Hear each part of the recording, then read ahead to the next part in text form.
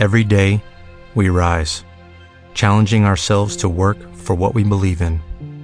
At U.S. Border Patrol, protecting our borders is more than a job. It's a calling. Agents answer the call, working together to keep our country and communities safe.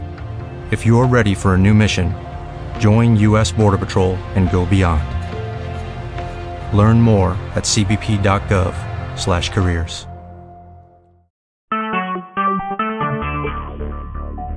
Talk shoes.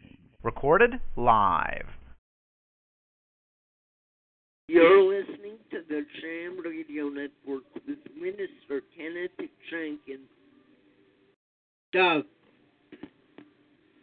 views and opinions of Nation Talk are not necessarily the views of Talk Shoe, Jam Radio Productions, and its sponsors. This is Nation Talk.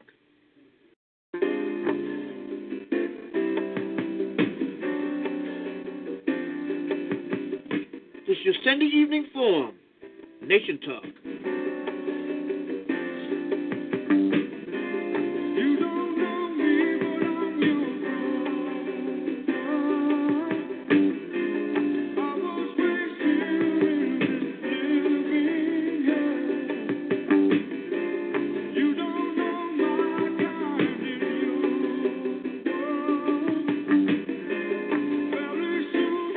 Nation Talk is a live public affairs and news program that deals with issues concerning you from the studios of Savannah, Georgia.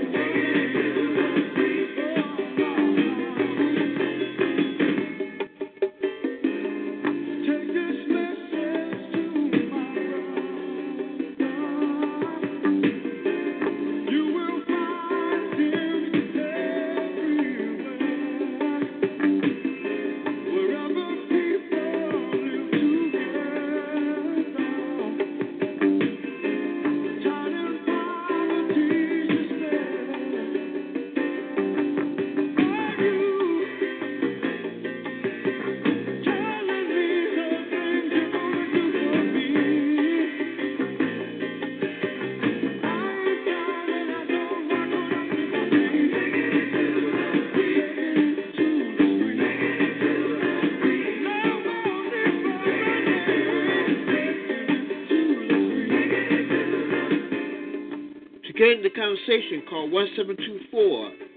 1724-444-7444. Call your number, 55519 #. That's 1724-444-7444. Call out your number, 55519 #.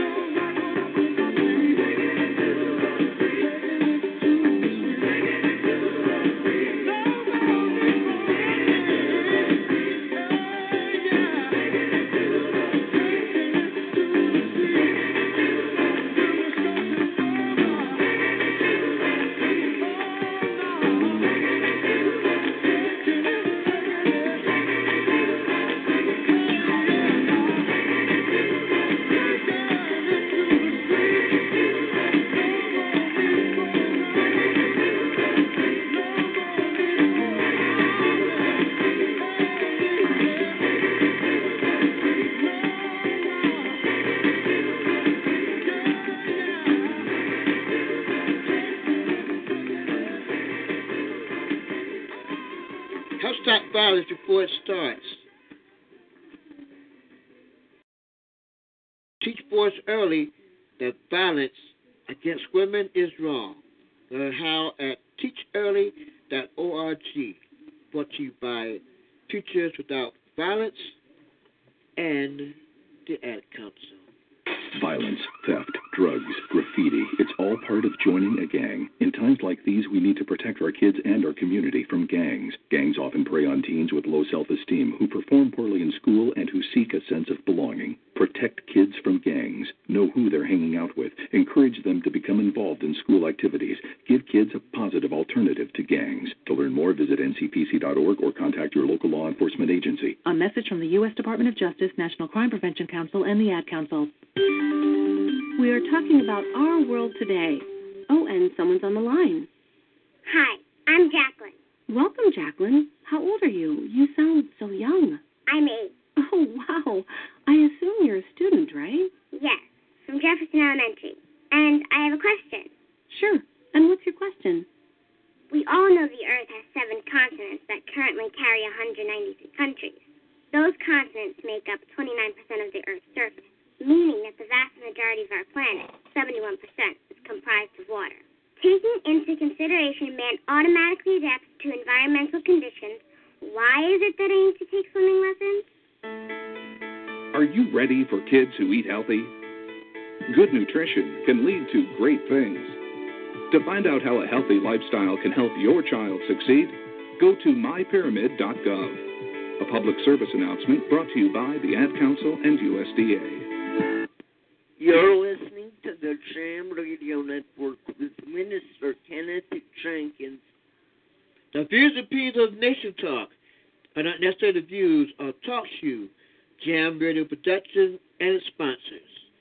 This is Nation Talk.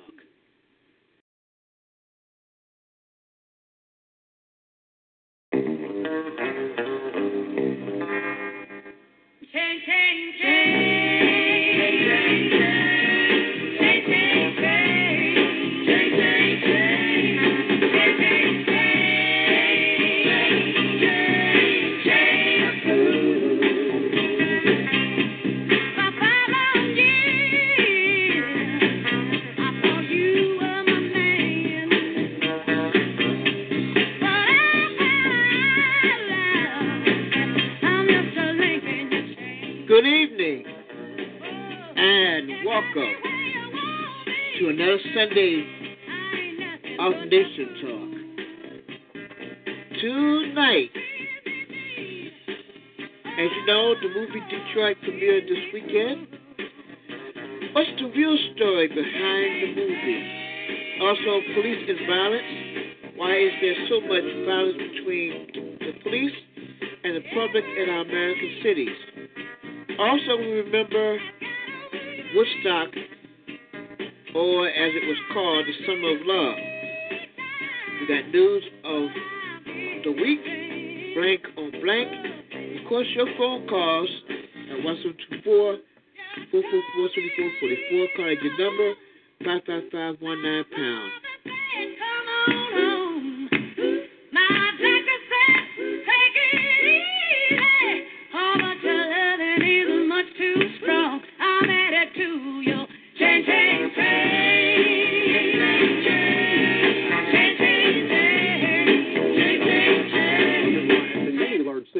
Including New York, Newark, New Jersey, and Detroit. It is Detroit's violence, however, that is the subject of a new film. Michelle Miller takes us back. Be mindful this story has some language that some may find offensive. In 100 places, Detroit is afire. 100 square blocks are now under siege. And as you walk through the area, people shout from their homes, "Watch out for the snipers." It began early one Sunday morning in late July. Police raided an unlicensed bar in a black neighborhood in Detroit. A crowd gathered. Tempers flared. This is going to happen all over America. It's going to be a hot world, not a hot summer. It's a hot world. A rock was thrown, and the city became a war zone. 700 rounds squeezed off. Now all of a sudden it's silent. Tense quiet. Everybody looking around. The fires burned for 5 days. You were patrolling the streets of Detroit in the midst of all of this mayhem. It was unbelievable mayhem.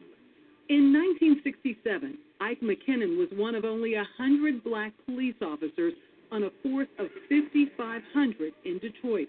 I said, my God, this is happening to my city. The fire has been raging for more than 30 minutes. The people have been evacuated, and yet the firemen are unable to respond. You call this a rebellion, not a riot. Why do you call it a rebellion? In Detroit, it was clear, leading up to it and even during it, that people were pretty consistent about why they were angry. Pulitzer Prize-winning historian Heather Thompson. Black Detroiters in particular were routinely singled out for abuse, for excessive profiling, arrests, really an overall criminalization of black Detroiters that white Detroiters simply didn't experience. Policing was used to, keep white neighborhoods white. Growing up, Ike McKinnon has seen many young black men singled out for abuse at the hands of the police. He was one of them. I was 14 years old and was beaten up by 4 police officers. They grabbed me, the name calling. They proceeded to beat me up. Was this standard operating procedure? This was SOP for these guys. That evening, I made a decision. I was going to become a Detroit police officer, but I wanted to make sure that those kinds of things didn't happen to me or to other people. But driving home in 1967 after a long night patrolling Detroit's burning streets, McKinnon's badge and blue uniform offered no protection. 2 white officers pulled me over with their guns drawn. And I said, police officer, smiling as I am, I said, police officer. I had my badge.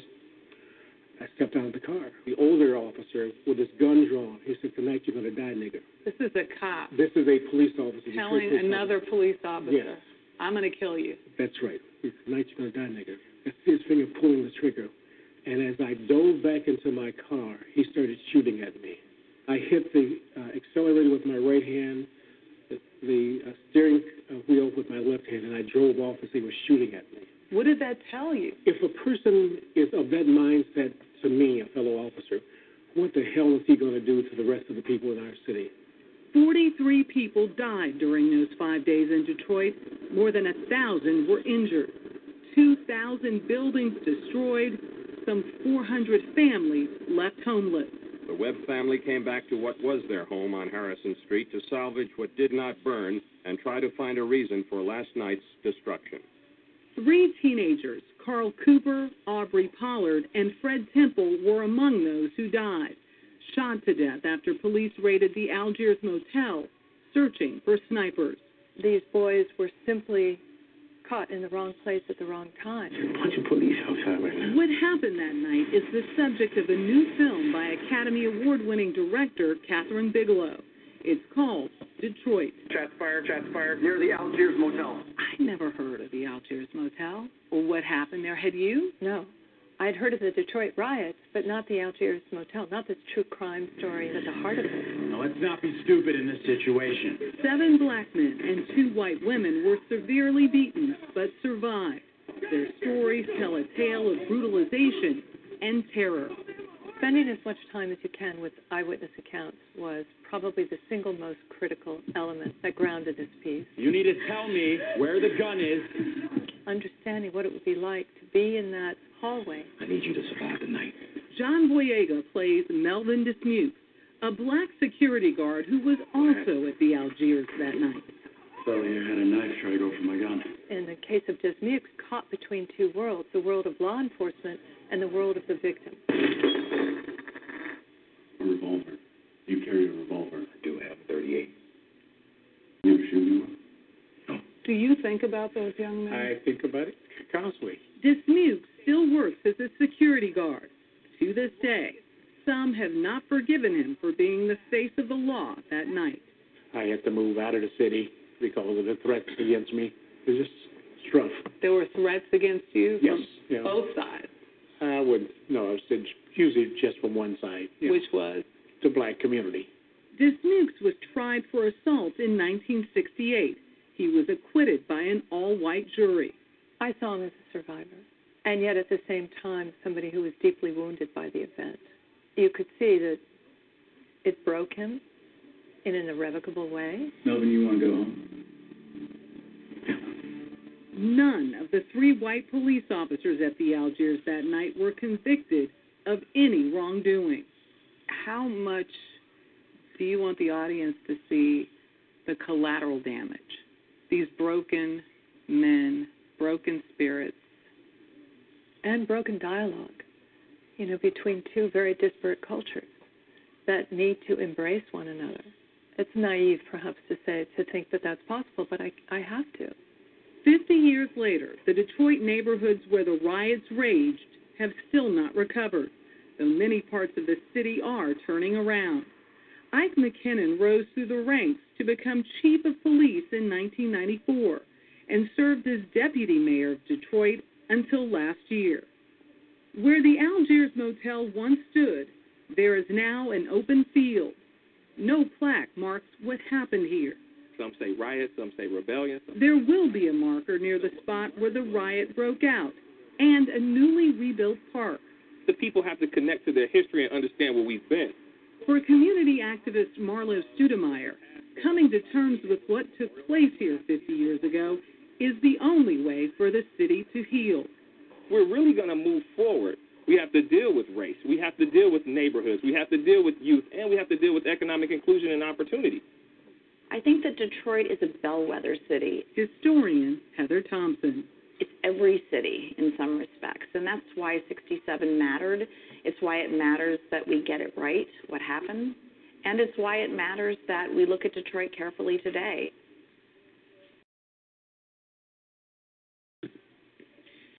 Well, that was from CBS Sunday Morning program on the story of what happened, Detroit 67.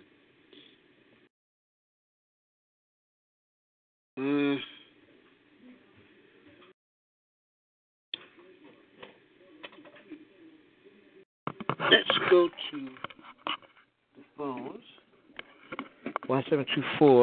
1724-444-7444, call ID number 555-19#. Mike, you're on the air. Mike. Hey, what's up? What's going on? And congratulations and hello, and how are you doing today? And wonderful, blessing. But guess what? What's that? I was there in 2000. In 1960, 58, 59 to 1960, right? Right. Detroit was one of those places where it was home, away from home, and it was quiet area, quiet place. Mm-hmm. Productivity. You had the baseball, you had basketball there, you had the hockey there, football. I mean, it was like, wow, this is big time city. Yeah. And I don't know if you know anything about Detroit, but we used to go up and down Woodward Avenue, Grand Gresham, 6 Mile Road. Nothing happened like this. But then, slight amount of crime, not slight crime, but little small stuff. But people could get drunk. They could smoke dope, smoke pot and stuff, and wasn't bothered.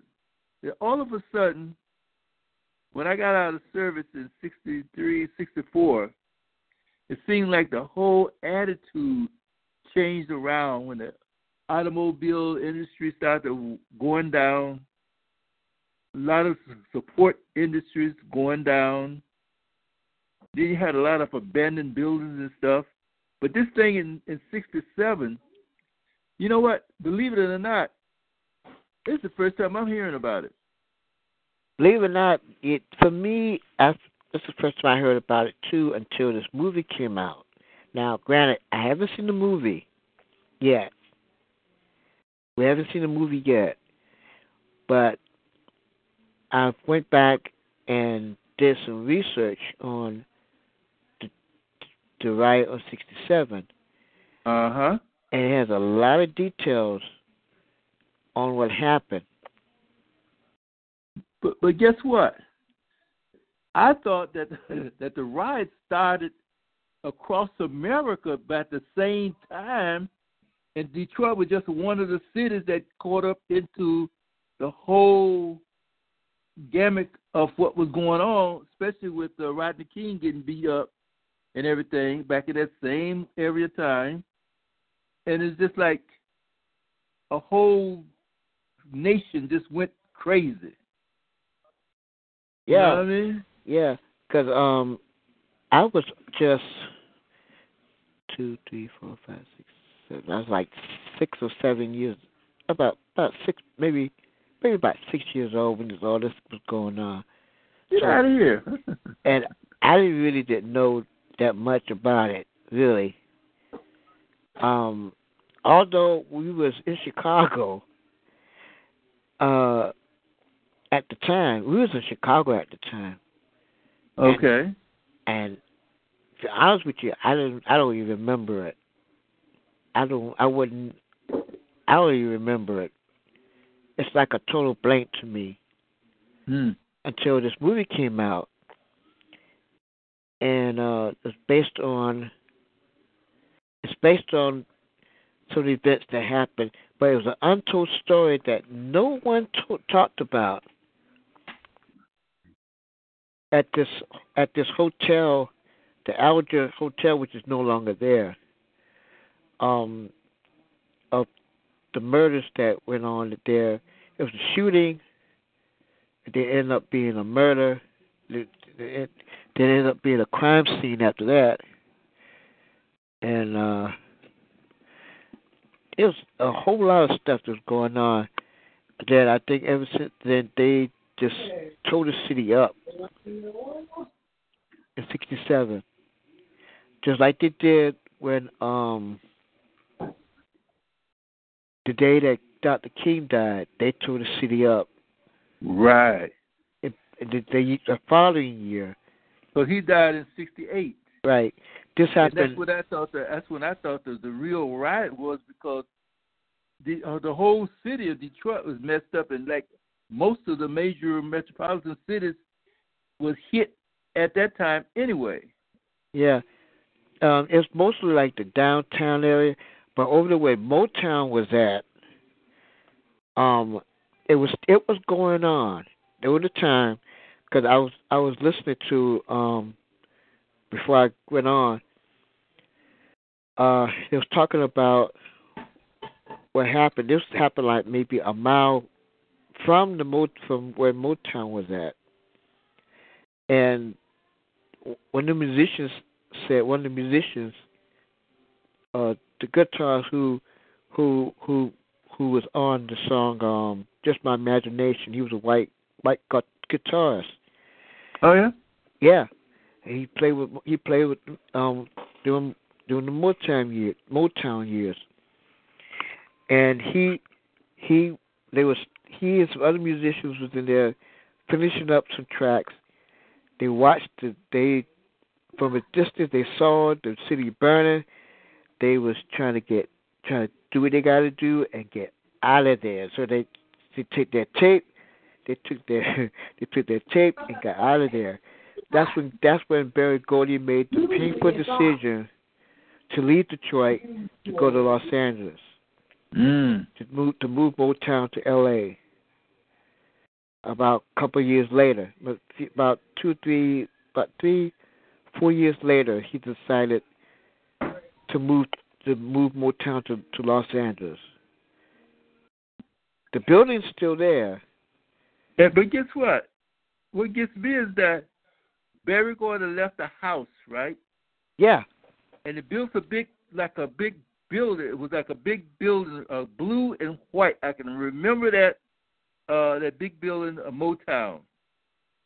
Yeah, They don't even talk about that part.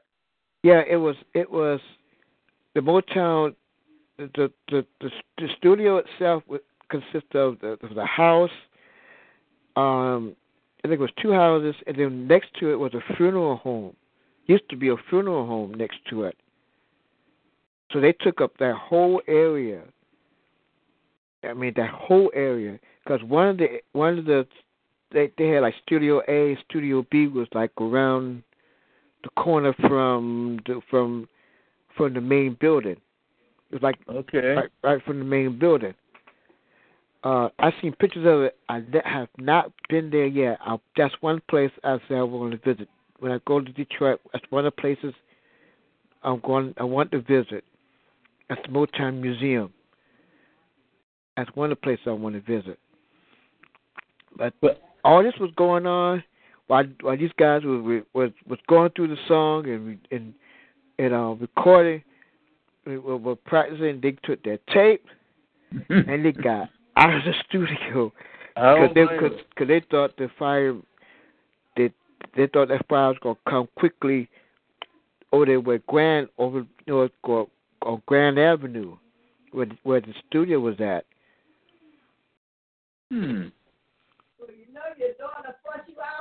All right now. So there was a. Because like I said, a year later. After the ride, though. Huh? What about after the ride? That was just as bad because they used to block off the whole block off, maybe 3 or 4 blocks at a time, and they go house to house. If you didn't have a receipt for a television or something new, they would take it. Oh yeah. The ones who yeah, I know you're talking about. I can't call it. Yeah, those folks. Would have been nice to get some this show, the Even Show, and I was watching this before I went on the air. They were showing the buildings of how after the riot it was still burning. In some rooms it was still burning. The place seemed like the city of Detroit was hit. Seemed like it was certain parts of the neighborhood looked like it was hit by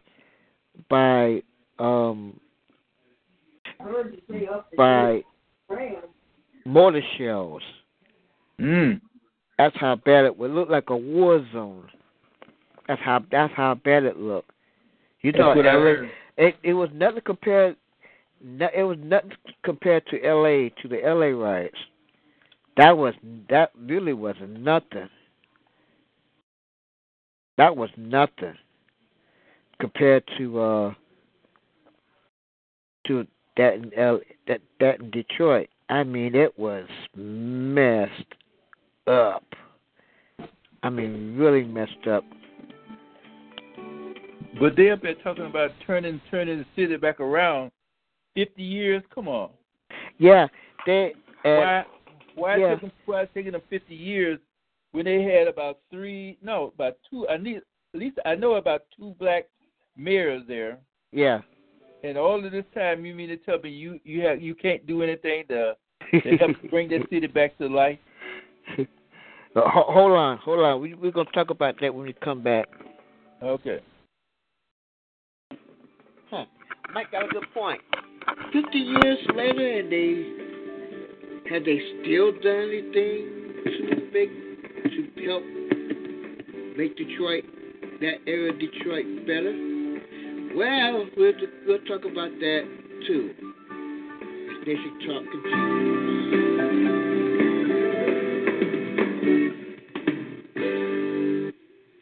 It is with sound mind and body that I, James Fredericks III, after fighting with all direct family members for decades, leave my entire fortune of $32 million to the one friend I had in the end, the package delivery guy, Matt Songer. Woohoo! Yeah! I had a feeling about this. I'm rich! Oh, this cannot be happening. Actually, it's not happening. What? And it never will. I don't get it. There aren't even people here. That's just one of those murmuring sound effects. Seriously? Listen, if you want to have money in your future, don't rely on luck. Put $10 away each month. Cook once in a while instead of eating out. Okay. Pay down your high-interest credit card. Right. Small changes today, big bucks tomorrow. So, no inheritance? No. Go to feedthepig.org for more free ideas. Feedthepig.org. This message brought to you by the American Institute of Certified Public Accountants and the Ad Council. And just to be clear, no inheritance, right? This is the story of a boy wizard whose name was Larry Smarter. Larry, why weren't you in Professor Dicky Doodle's mythical creature classification class?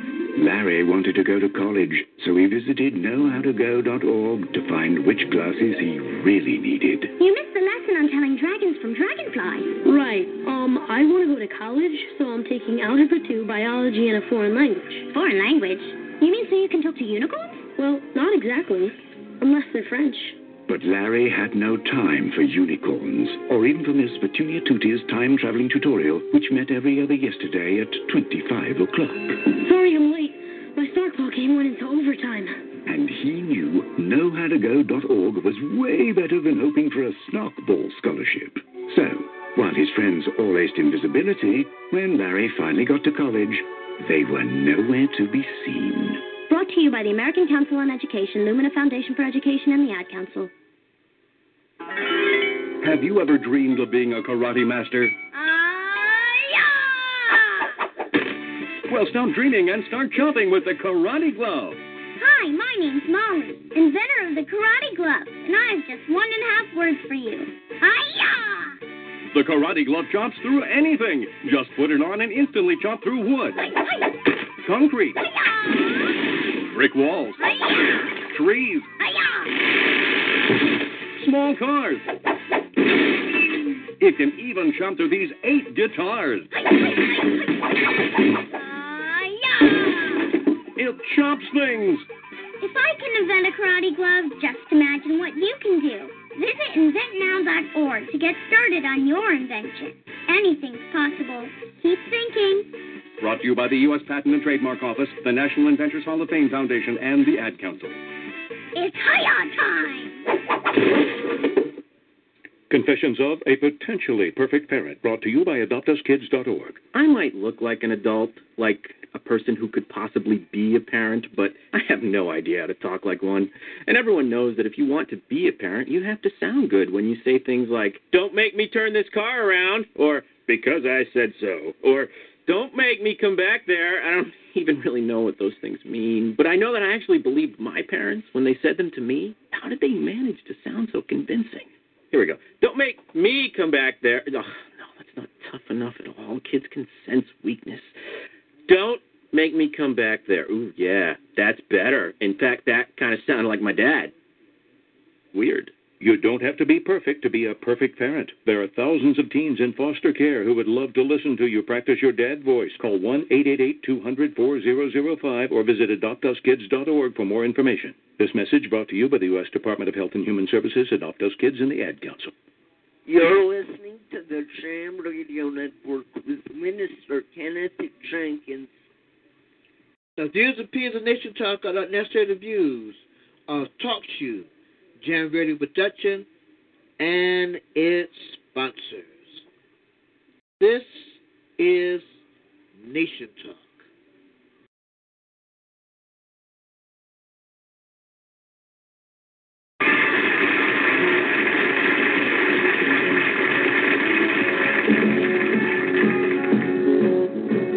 Imagine me and you, I do. I think about you day and night. It's only right to think about the girl you love and hold her tight. So happy together. If I should call you up, invest a dime, and you say you belong to me, and you're mine. Imagine how the world could be so very fine, so happy together.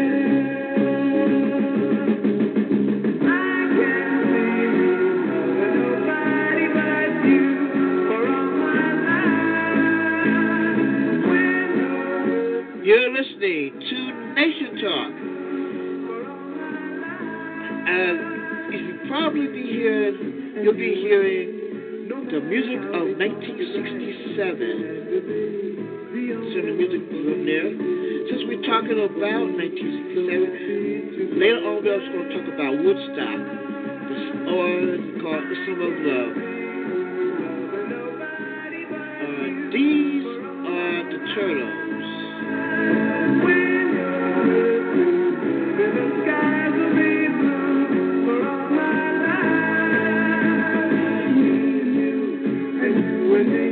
No matter how they talk about it has to be the only one for me, and it's for me, so happy together.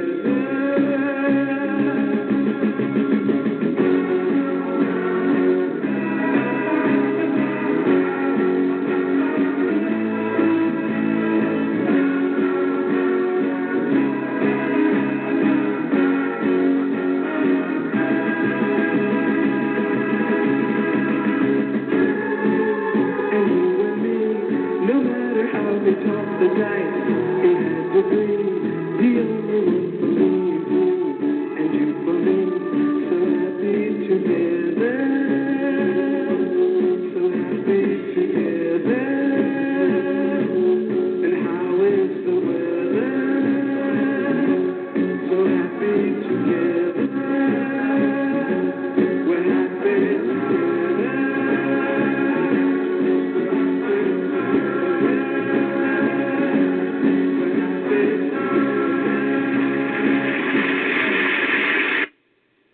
Nice.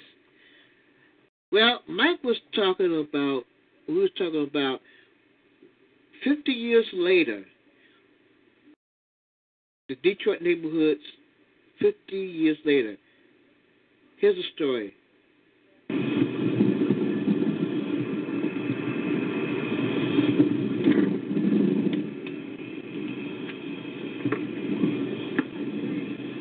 Keep your record, bro.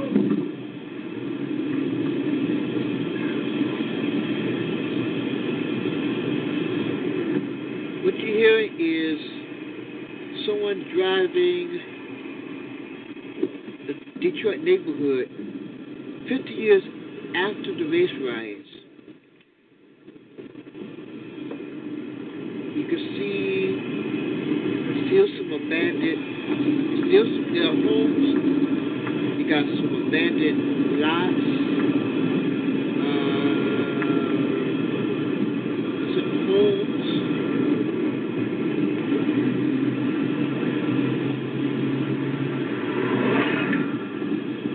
Look like they've been trying to rebuild Atlanta. I mean, Detroit.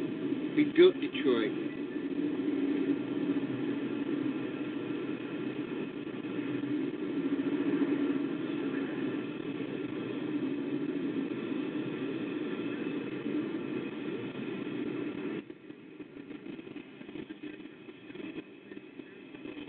Okay.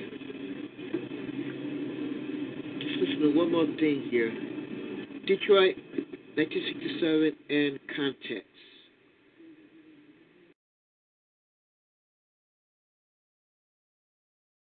A half-century ago, over the course of 5 hot summer days, Detroit boiled over with rage and frustration. At least 43 people were killed, thousands were arrested, and a great American city's fate was altered forever. This July marks the 50th anniversary of the uprising. In some people's minds, it marks the moment Detroit began to decline. But the city's downward trajectory started well before the events of that week. For many Detroiters, by 1967, hopelessness and despair had replaced the city's sense of promise.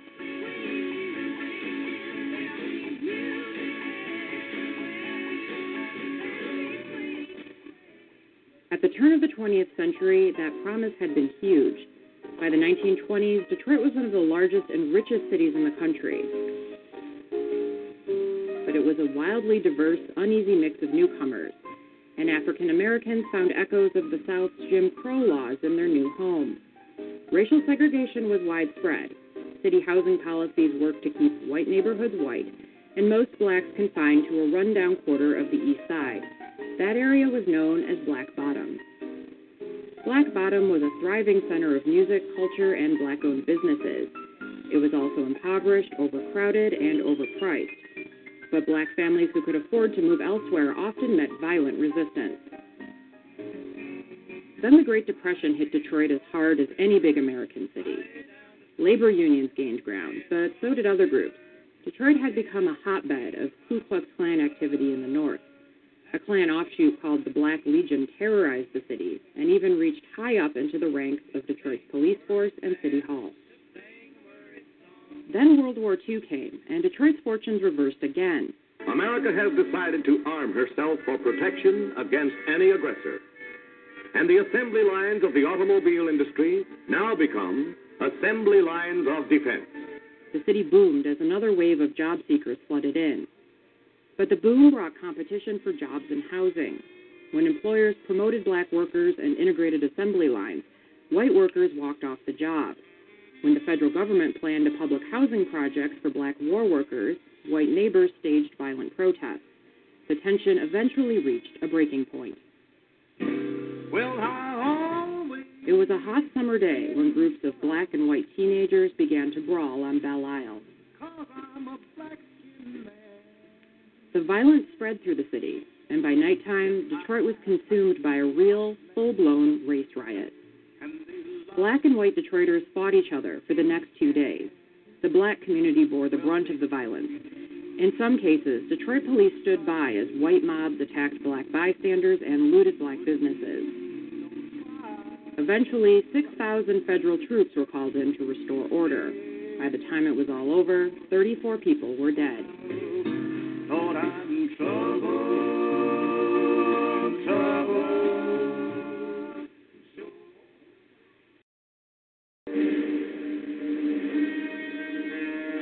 After the war, Detroit was at its peak.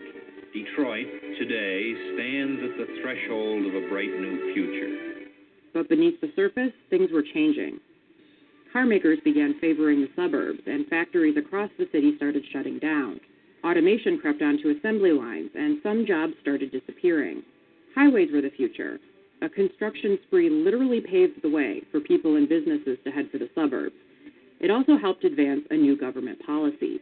So-called urban renewal bulldozed right through many slums, meaning mostly black neighborhoods. In Detroit, Black Bottom became part of I-75.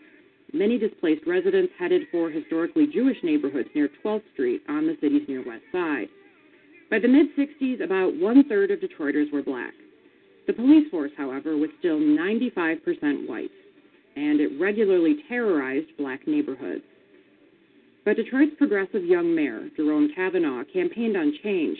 He had strong support from the black community. Even the police department seemed primed for a major shakeup. Many people dared to hope Detroit could avoid the unrest sweeping cities across the country.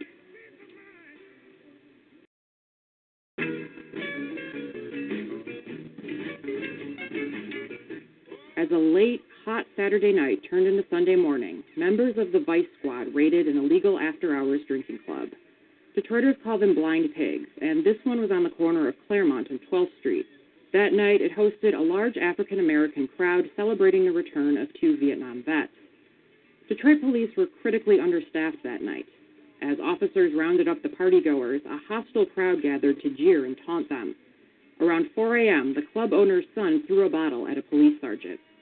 He missed, but it didn't matter. The Detroit riot of 1967 was underway. Within hours, the commercial strip along 12th Street was gutted by looting, arson, and violence. The chaos spread to other neighborhoods. By Sunday afternoon, it was clear that Detroit police couldn't handle the situation. By that night, the Michigan State Police and National Guard couldn't handle it either. The federal government should not intervene except in the most extraordinary circumstances. The fact of the matter, however, is that law and order have broken down in Detroit, Michigan. By Tuesday, Vietnam combat veterans with the Army's 82nd and 101st Airborne Divisions rolled into Detroit with tanks. Over the course of several days, the troops brought the city back under control. The damage was catastrophic. After 5 days of violence, at least 43 people were dead.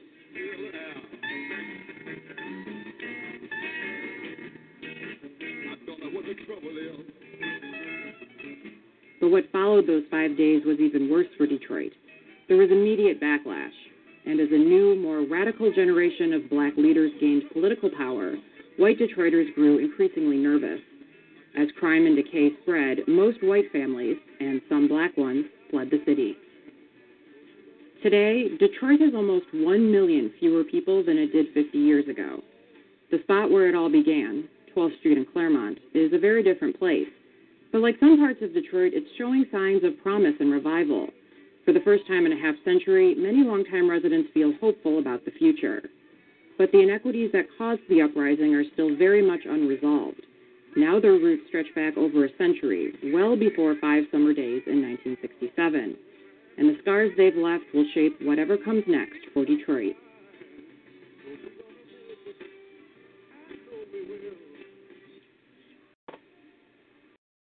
And Mike was talking about after having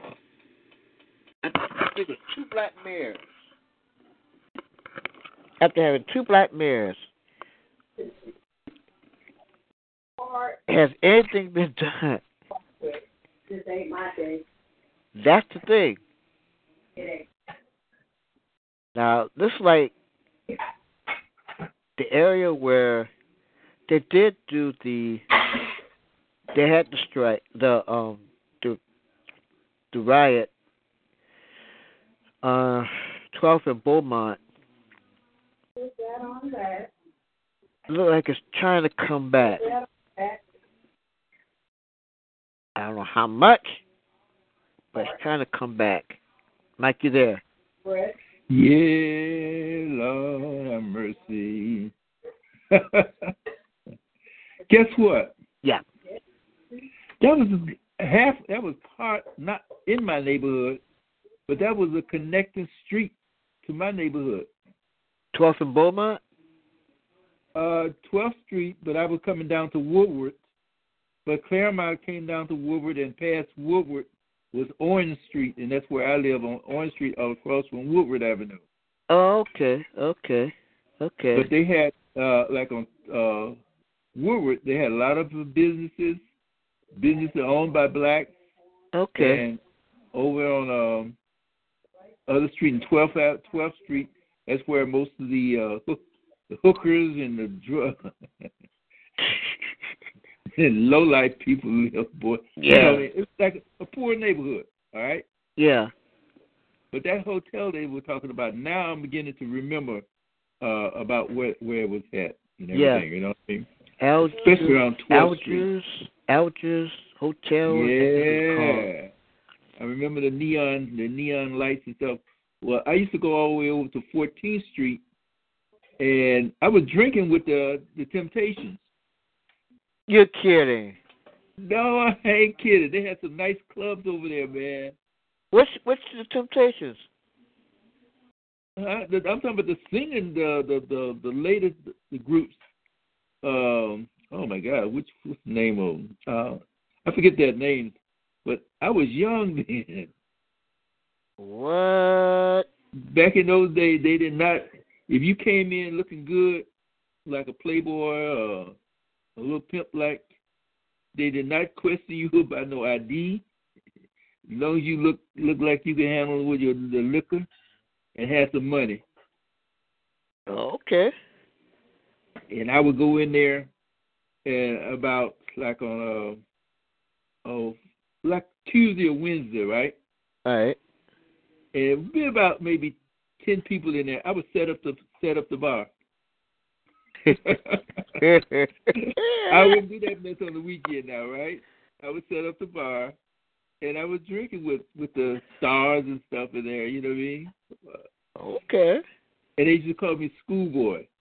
Oh, Lord. Yeah, because I was going to night school because I couldn't get into college, and I had to go to night school to make up some of my grades. And they called me schoolboy. You must have been drinking with Ruffin. Huh? You must have been drinking with Ruffin. It was Ruffin and some old people that was in their group there. But anyway, it was a thing. You know what I mean? It was a thing. Lord have mercy. Thank you. Sitting in there with Ruffin. Lord have mercy. Oh boy, I could imagine. Hey, I heard he was. Yeah, I heard he was a trip. Well, I was a teen alcoholic back in them days. But I also had money, and I could carry myself. You know what I mean? Yeah. That's what I said when as I couldn't understand about this riot thing, but I knew that they had racial tensions and racial things in Detroit, but the police didn't give us too much trouble because over there on those streets like 12th Street, down on John R. and Brush and all that places, just like down south, if black people mind their business, the cops didn't bother you too much. You know what I mean? Even though they, oh wow. But it's so sad that all of this happened and there's nothing to turn around because there's no industry there. You got to have industry in order to have progress. Yeah, because the car industry, it's hard to say about them because it goes, it's up, and then it's down, and then it's back up again, and it's down again, and sometimes they just shut down. Period. Just like when General Motors, right? Right. General Motors and was the closest one that right into the Detroit area, more or less. But and Ford, of course. Ford was out in Dearborn. Okay. And that's where their major thing was in Dearborn, which was like about 30 to 40 miles away, which wasn't too bad. Yeah. A lot of blacks worked at Ford, but GE, the Chevrolet, and Oldsmobile company was more close by, and then you had these other small companies like shops that was making different little parts for the factory, and they hired maybe 10 or 15 welders, different makers, different people to do axles or different things like that. Yeah. But now they started buying this stuff from other places, and they cut these little shops out of the businesses. You know what I mean? Yeah. And so the automotive company started going overseas and different places out of the different states down south and stuff. So it shut down the automotive company. So people are not coming to Detroit because ain't nothing there. Exactly. Don't nobody want to come there for the like events and stuff.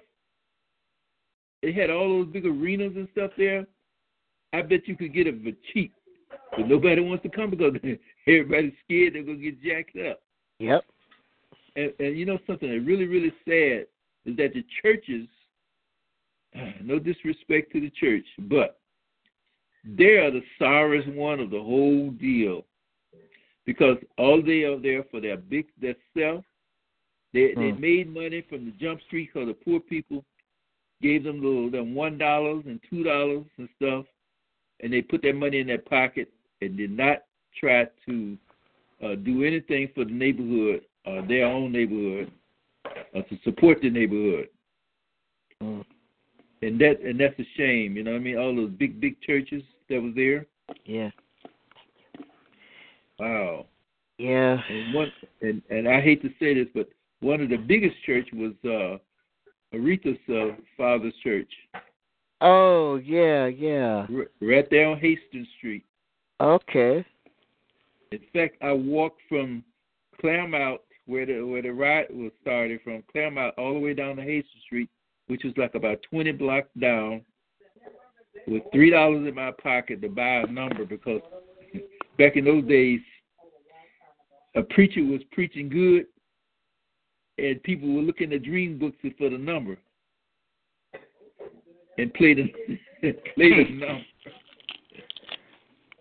They probably still do that now. They probably still do because it's the mentality. I think they do have down south. I think they still got them dream books down south. Oh my goodness! I just don't know. And you know what I mean, like the clubs and stuff. Oh, I'm just going back over it now in my mind. But now all of that stuff is gone, man. Yeah, they had a lot of stuff during that time. But I don't know. People, I guess they're afraid to go there. Like you said, they're afraid to go there because it might get jacked or something might happen to them. Yeah, but look at Bishop Winan. He was he was at the gas station, in a busy place, and they hijacked him up, took his watch, took his money and jewelry, and tried to take his car. You know what I mean? It's like Yeah. they don't care. You know, it's just the mentality in the broad daylight. Hmm? Yeah. Yeah. So now it's like if you in a little, you have to have your own little security force or something. If you got anything and money are going on in there, and now they like close schools down, the neighborhoods are down because, like I said, the neighborhood is not working, so the whole neighborhood abandoned now. Yep. I seen pictures of it. It's it's gotten to be really ridiculous. Really, really I'm telling ridiculous. you. So what's the good thing that could bring the money back, to bring the jobs back? But then you have to train the people.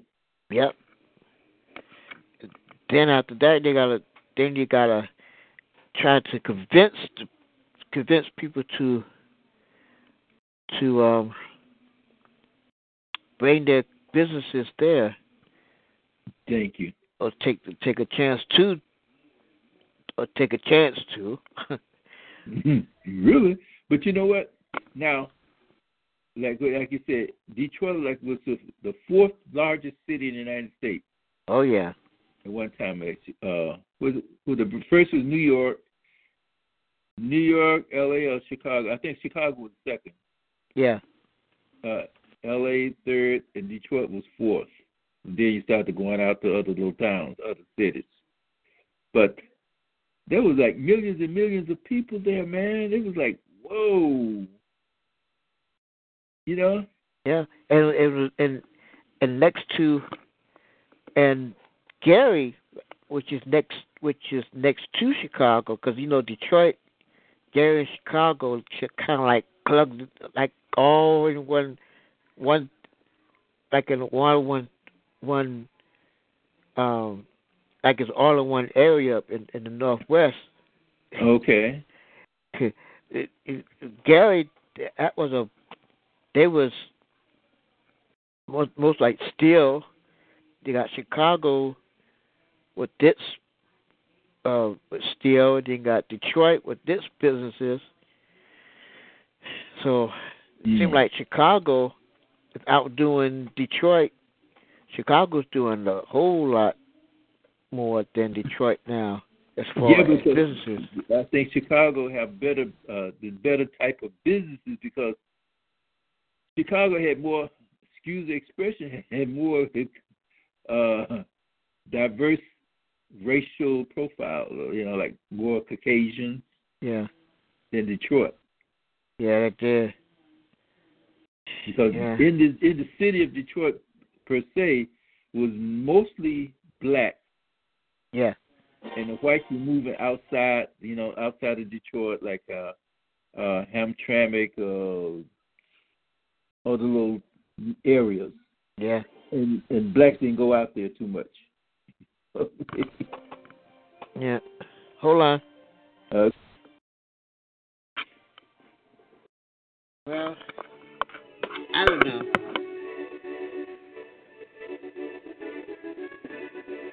Those of you who live in Detroit, I hope things get better for you all. Even after 50 years of that riot. Well, when we come back, we're going to talk about police and violence.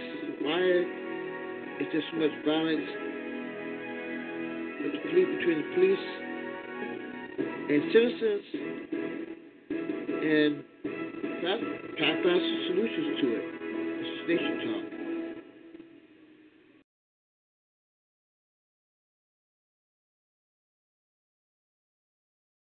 You're listening to the Jam Radio Network with Minister Kenneth Jenkins.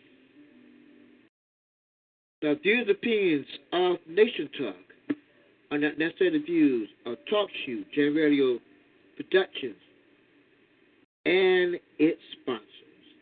This is Nation Talk.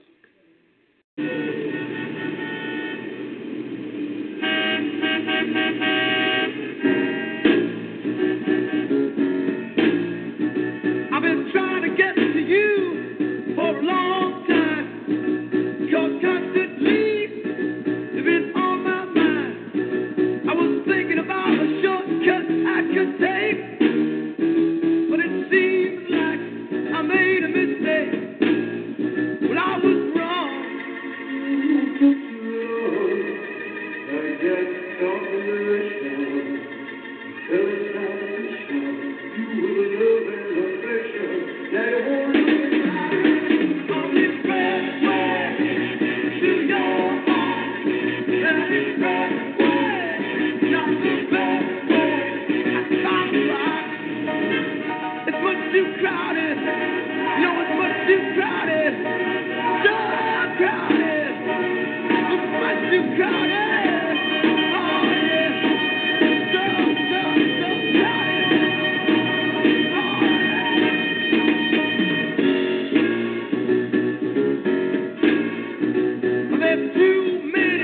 welcome back to our second hour of Nation Talk. Tonight we've been talking about the actual incident that happened in Detroit, which is now a movie. The Riot 67 in Detroit. We're also going to talk about police and violence. Why is there so much violence between the police and citizens? We got blank on blank. And of course,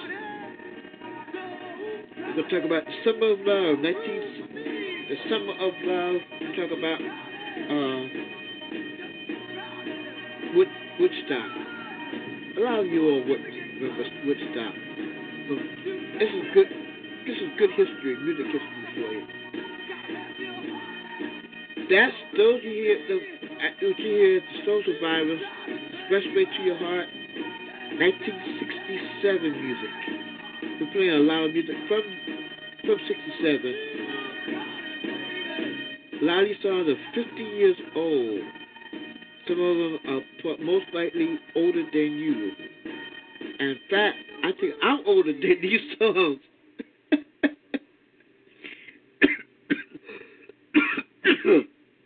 Excuse me. In fact, I'm about as old as these songs.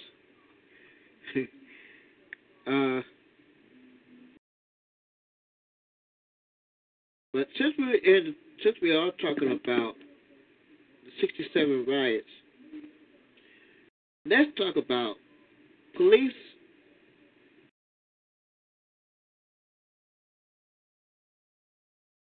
and violence.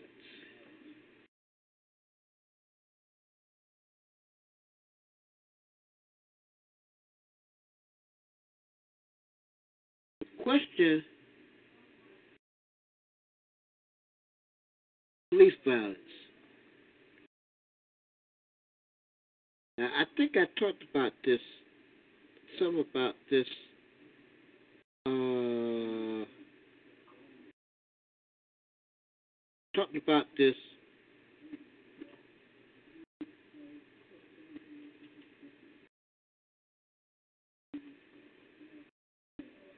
about this some years ago.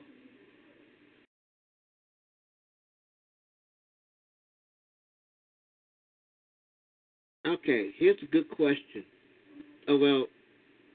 Okay. Police brutality against African Americans.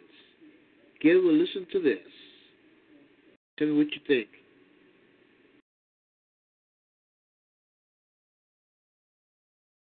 Hello, everybody. My name is Dave Dorothy, and today I will be talking to you about police brutality against African Americans. From this speech, you will be able to know about racism, the Black Lives Matter organization, as well as some of the recent deaths of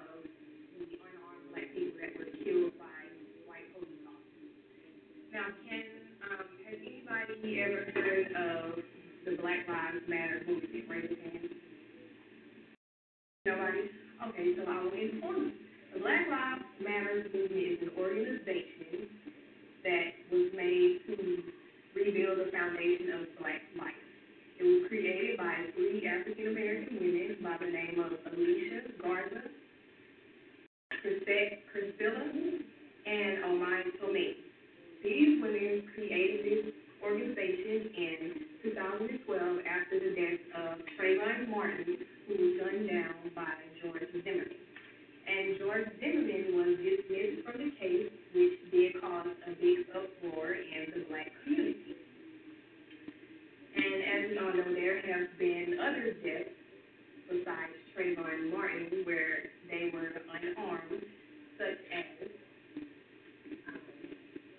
we have Philando Castile, Alton Sterling, Tamir Rice, who was 12, and with Tamir Rice, the 12-year-old, he was actually gunned down because it was reported that he was aiming a gun at people, which was really just a toy gun. And then we have Sandra Bland, who supposedly died in her cell. And we have Mike Brown, who died in 2014. He was gunned down by a policeman as well. Now, the Black Lives Matter movement by the 3 women is now going worldwide, and there have been many African Americans that are now joining this organization. And with that being said about that, we are going to talk about the topic racism. Now, has anybody heard of racism before? Raise your hand. Does anybody know what racism is? Okay, so basically, Black people have dealt with racism for over hundreds of years, and they were once freed from slavery, but racism did not die along with it. In small towns, Black people are still being lynched and killed, and with that being said, with them being killed, we can refer to like towns such as Jasper, Texas, and Vidor, Texas, where if you actually go online, they'll show you where some of these Black people have been killed and mysteriously hung themselves. Does that sound like you? Okay, so in my personal opinion, I do believe that racism still exists. It's just in a different form. And as you guys know, today we do have iPhones and we have Androids and all this other updated technology in which we are able to see what happens when a police officer approaches a Black person. Now, it's not to say that other people don't get, brutalized by police officers, but statistics show that 5 times the unarmed Black person actually gets killed more than an armed white man, which is sounds crazy, right?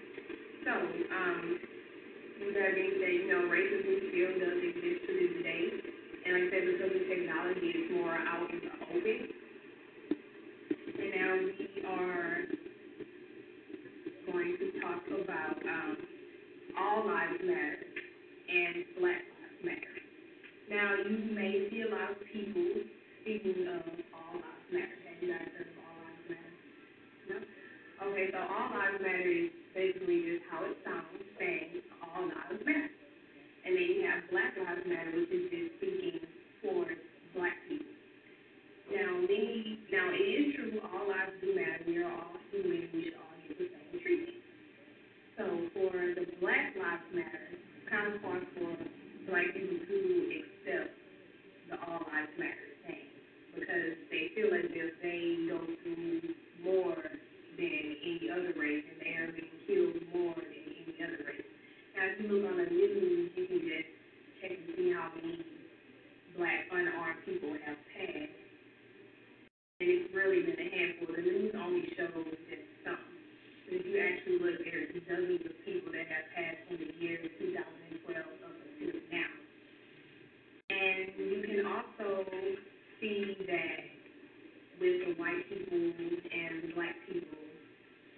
When a white person commits a crime, on the news they consider that person to be mentally ill. As for when a black person gets killed by a white person, they try to go as far back as they can and look for any type of criminal history, which is, just wrong in most cases, because that person did not deserve to die. So I sum all of that up just to say that, yes, all lives do matter at the end of the day, as well as black lives do matter. All right.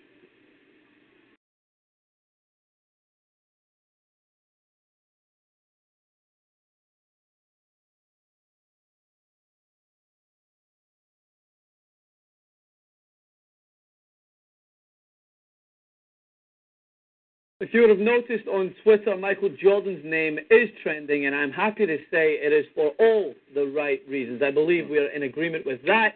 As he has said that he wanted to speak out now. He cannot stay silent anymore. We'll get to Jason in a minute for the full quote on all the things that's been going on in the United States, the Black Lives Matter movement, police brutality, the killings in Dallas, all the atrocities that's happened in this country. And I know we often don't like to cross over sports and politics, but I feel this is an important clip to highlight when a staple of the basketball industry, a staple of sports in general, has came out with a very knowledgeable and well thought out statement that I wish I could just print out and plaster at every Republican convention, every Democratic convention, and just put around every single car in the United States so that people can understand you can actually be for both sides. You say plastered at the conventions where that would actually be newsworthy given what happens at these conventions. The circus is in town. As for what Michael Jordan said, and keep in mind also, this comes not too long after, even though it has not really anything to do with this, but they moved the All-Star game out of his team's, the team he owns, city. Yeah.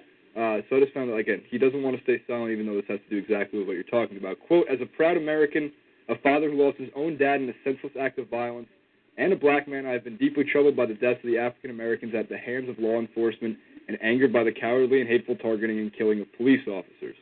I grieve with the families who have lost loved ones, as I know their pain all too well. He used the letter, so this is separate from, this is all from the undefeated.com, by the way, which did a fantastic job with this. He used the letter to also announce grants of $1 million each to two organizations working to build trust between law enforcement and the community in which they work, the Institute for Community Police Relations, which was launched back in May, and the NAACP Legal Defense Fund, which was established in 1940 to work through the legal system to push for civil rights, became a separate organization for the NAACP in 1957, but they are still closely tied, further research will tell you.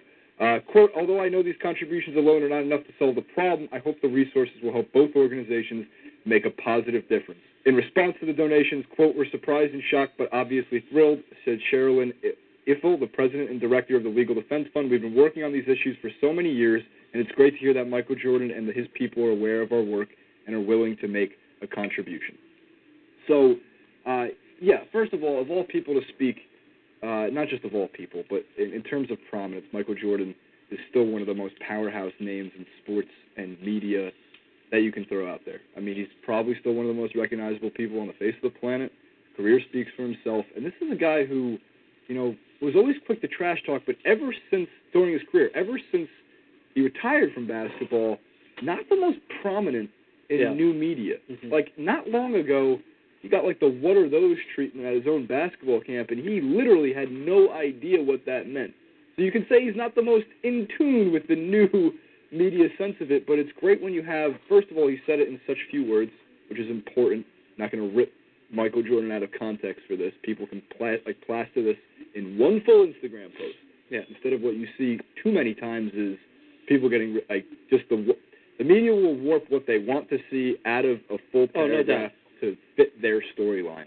He's clear, concise, and right to the point, and I think it's great that he also acknowledged that it's not the money that's going to make the difference, it's the act that I'm hoping will lead to a difference being made. Yeah, I mean, it's the part that I posted on Twitter as well, it's just that it's such an important message to put across, is that you can have compromise, you can have a conversation, you can meet somewhere in the middle. And I talked to you about this.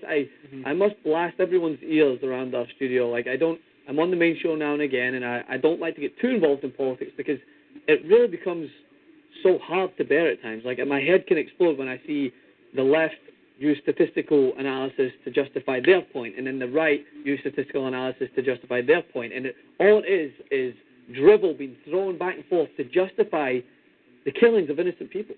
That's what it comes to, and I hate it. I can't stand it because in this country, it's one of the few countries in Western civilization that actually raise kids on political values.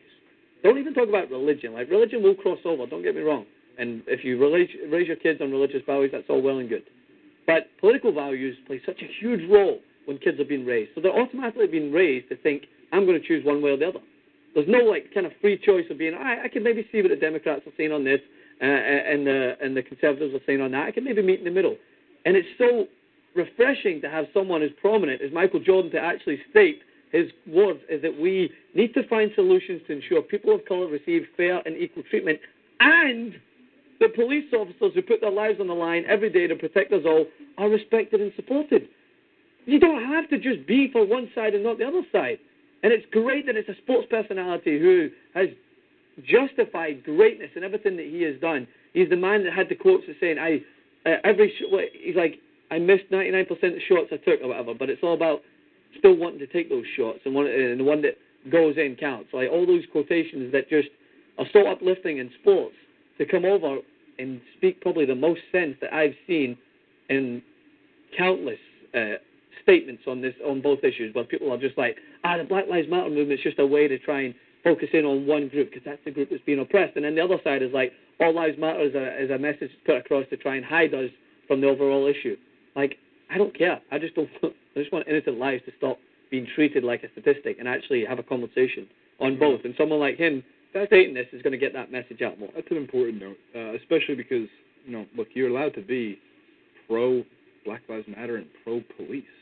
It's like what you're pointing out here is like you don't have to, just because you're standing up for one thing you believe in doesn't mean you're fully anti something else. And that compromise, for some reason, gets extremely lost in translation, especially with the ongoing conventions, which both sides, it's a circus. It always has been. Since the days of the beginnings of the conventions in the first place. It's always been a circus. Like I said, they send 4,000 reporters. So both of these conventions, they send more reporters to these two events than any other events combined in our country yearly, save for probably the inauguration of our next president, and I would think it's Trump's Super Bowl Media Day, which you would think is the most important holiday in our country. At least people think that. Yeah. And the whole idea is that when you plaster so many reporters in one place, right, they're going to find news. That's not how it works. News is not found, it is broken. It's supposed to be reported. You're supposed to keep that in check. So when someone like Michael Jordan speaks out on this, what I think is great is, I don't know if there's going to be a follow-up from Michael Jordan. We might not hear from him for another year. He's not the type of guy. It's one of those things where less is more in this case, and this will ring on, and he made his contribution, he made his point, and I think he knows, move on. Yeah, I made my point, I made my contribution. If this continues to get worse, maybe in a little bit of time, I'll have to do this again. Yeah. That's from TYT, Young Turks. Well, TYT Sports. And they're talking about Michael Jordan speaks on African-American violence, police brutality in America. Do you agree or disagree?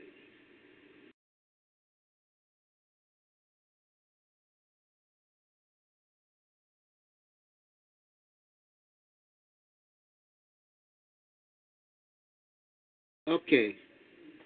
Here's an emotional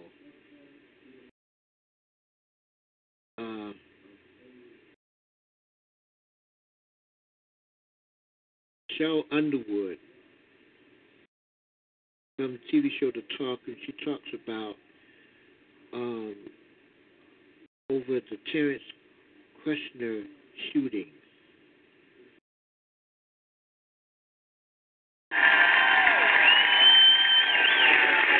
Controversy and outrage surround the latest deadly police shooting of an unarmed black man. This time, it happened in Tulsa, Oklahoma, and the incident was caught on camera. The shooting took place on Friday night. Police were responding to a call of an abandoned vehicle in the middle of the road. When officers arrived at the scene, they found the car's driver, 40-year-old Terrence Crutcher. What happens next is caught on video by the officer's dash cam. We want to warn you of the graphic content. Here it is.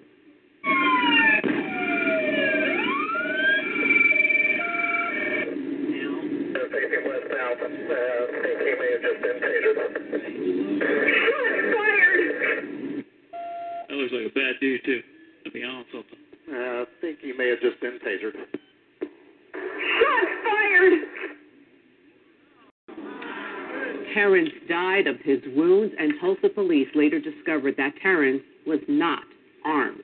His twin sister, Tiffany, is heartbroken and angry. Comply? What do you mean? He had his hands up. What needs to happen in this case? I'm demanding that charges be pressed immediately. The footage is there. The video speaks for itself. There was no just cause. He was prejudged as a big bad dude, and my brother was a father, was a son. What do you think it'll take to stop racial profiling? Wow, I mean, I wish any of us could answer that question, right? This is like a new low to me. It's so disheartening that he didn't have a weapon, he didn't have any drugs, he didn't have any behavior that was alarming, his arms were up. I don't understand. There was like practically 7 police officers there or something. Why this officer could have interpreted this as a threat is so beyond me. I mean, I don't know. Maybe too often there is paid leave. I don't know if it needs to be, prosecuting when someone uses such poor judgment like this. I mean, that's the only thing I can do. I think there are 2 things to think about, which is, first of all, as you said, he was complying. He was tasered. You can't tell from these videos, but what it seems like, and this is allegedly, is that he was actually shot when he was already on the ground, which is really alarming. We also remember a recent case, and I don't have the names. I think it was in Florida, of a guy who was a therapist working with a guy with autism. Yeah. He's on the ground, on his back with his arms raised, and they shoot him. When he asked the cop, "Why'd you shoot me?" the cop said, "I don't know." Right. So what we have is, look, this is hard to talk about. This is hard stuff to talk about. But we have a legacy of racism in this country. And if we don't start calling it racism, then we can't fight it. We have to see what it is.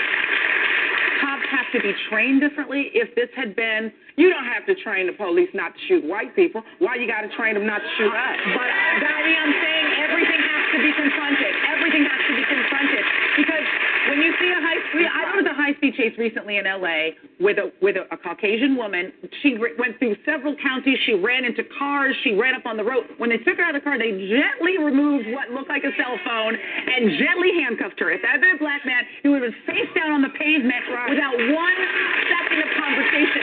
We have to change how we see each other, and we cannot do that until we say what it is, which is that racism and fear of black men specifically drives these shootings. We have to change as a nation. Look, fundamentally. But I know we got to go to break. But first thing you got to do, you got to make it a hate crime. You got to make it. You got to put people in jail. When you shoot somebody under the color of authority, you need to lose your job, and you need to lose your livelihood, and you need to lose your freedom, like every other American loses their freedom. Consequences. That's right. Need to be consequences. But remember, there are good police officers out there, and the ones that are not, they need to go to jail. They need to go to jail, and don't tell me this. We got to train. Y'all white. Y'all drive all the time and don't nothing happen to y'all, and we black. And I'm afraid to drive my damn car because if they don't know who I am, I could be shot. Until y'all feel that, this ain't never going to stop. Until you all that are not black feel it and stand with us, this is not going to stop. We'll be right back.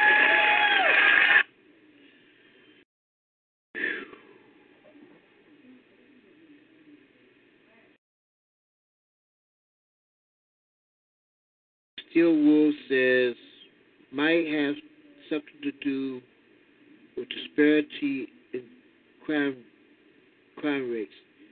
Sounds like a bunch of self-pity to me. No, it's not self-pity. It's not. It happens with these police officers. It do happen. It does happen on an everyday basis. Why? I don't know. Why some get stopped than others? That was Cheryl Underwood from The Talk. No, that wasn't Whoopi Goldberg, but knowing Whoopi, knowing her, she will say something to that point. Listen, everybody hold on. We'll take a minute. We'll talk about this. This is Nation Talk.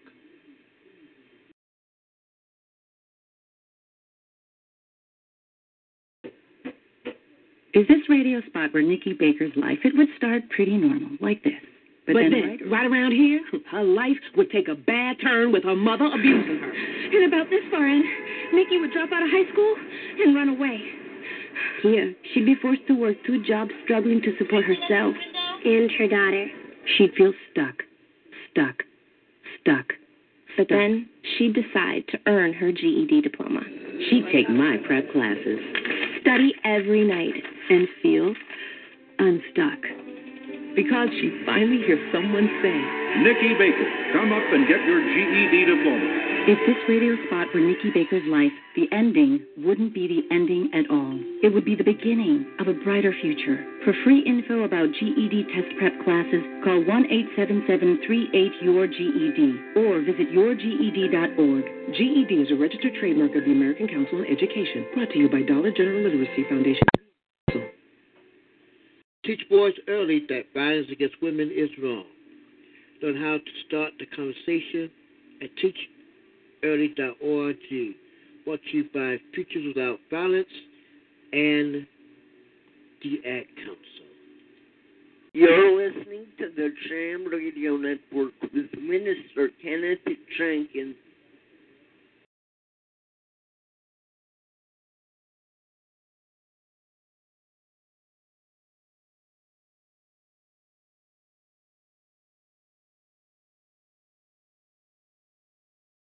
If you write anything on your computer, you need to get Grammarly. I write pretty much all day, every day, and Grammarly makes my writing better. As a student, I like that it's... Hey now, hey now, hey now, hey now, it's finger popping time. Finger popping time. Welcome back to Nation Talk. We got a hot topic, very hot topic on police brutality and violence. But this is one of the other subjects. Still Wilson said, and I'm going to get back to you, Mike, in a few moments, get your reaction to all this. Ask yourself why. 3% of the population causes 50% of the violent crime in America. Care to guess who the 3% is? It might answer your question as to why your community has such a bad rep with police. Come on, man, respond. You want me to respond? Okay, I'll respond. First of all, it's not all of our people that does the so-called 2% of the population or the 50% of the violence, or however you might say it. Some of it, yeah, is us. and the other part of it is the police. That's how I look at it.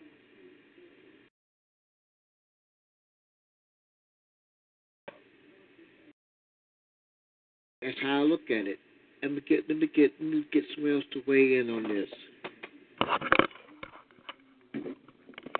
Mike, what's your response to it? Mike. I'm about to cry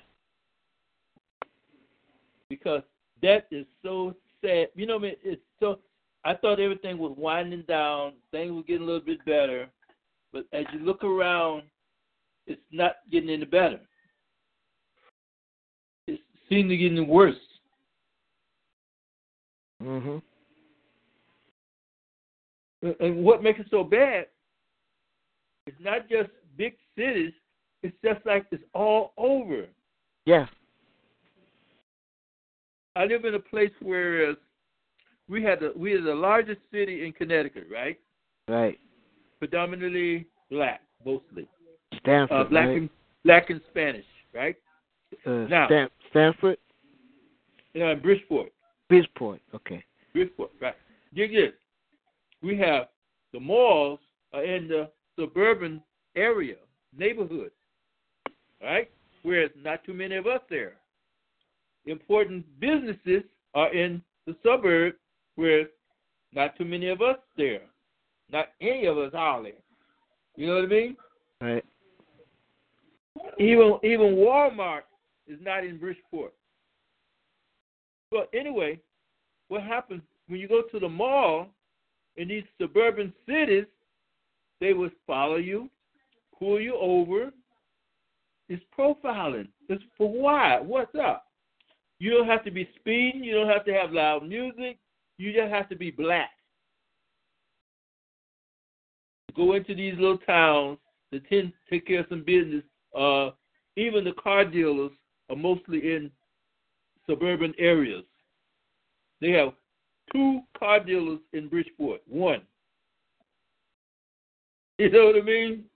Mm-hmm. You want to go buy a car, you got to go out of town to unless you go to one of these little small side jobs. Go to a real legitimate dealer, you got to go out of town to one of these suburbs. Now, tell me what's the reason? It's the attitude. You know what I mean? Mm-hmm.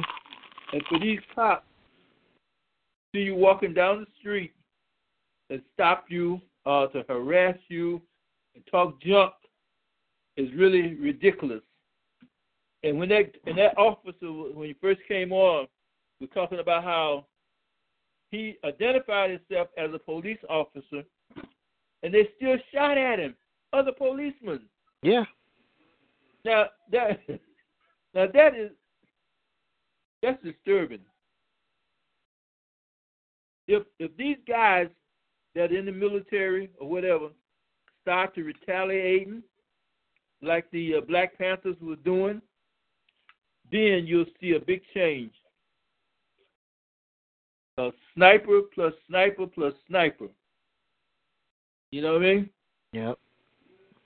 So if they start to shooting at the cops, but shooting at us, I bet you there'll be some change.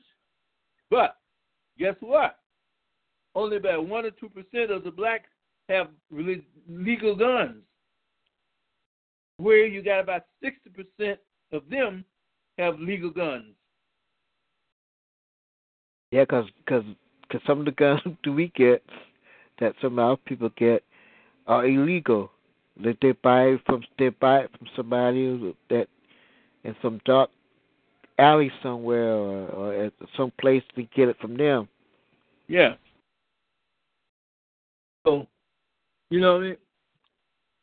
But the average homeowner, black, does not have a firearm. No. Hold on a minute. Let's see. You know, we could go with like white man. Because,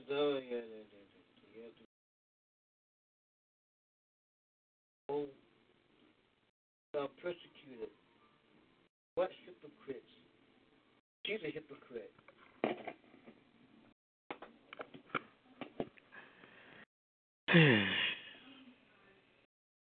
Well, everybody is have their own opinion about people. Oh yeah, we got hypocrites everywhere.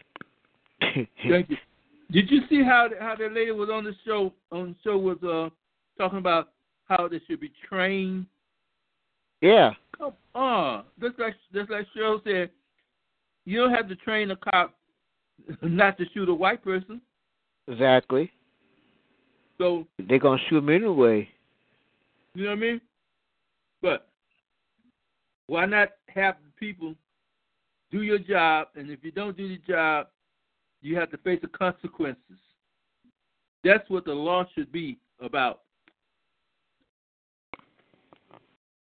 And they're covering up. And sometimes the police cover up. Well, sometimes they get together and stick to the story. The story of how it was. Sometimes it's factual, sometimes it's not.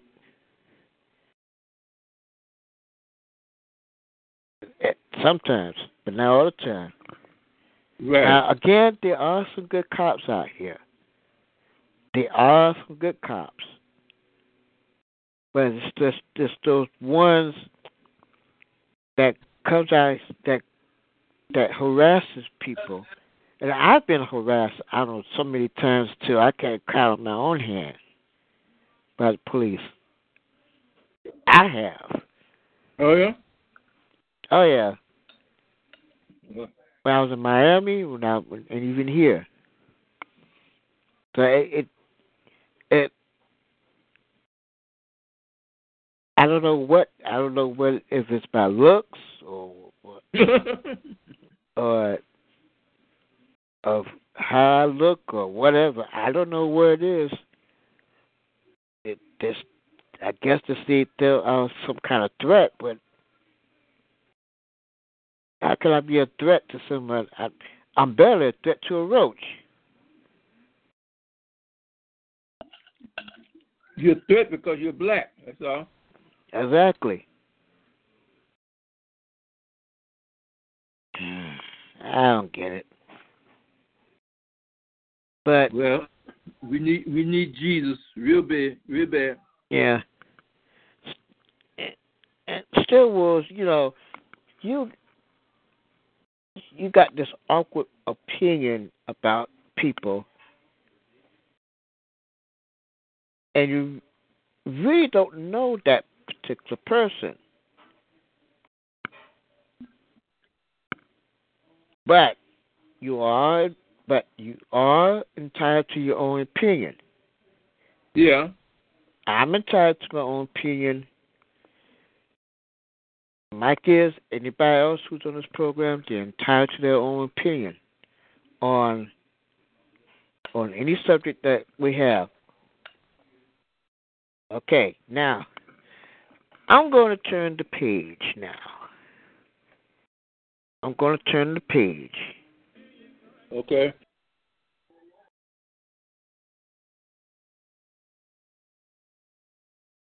Now, it's been now 50 years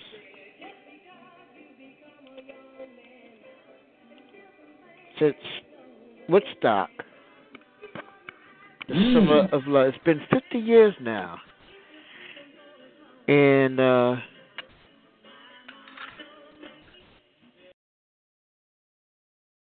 I remember some of Woodstock, but here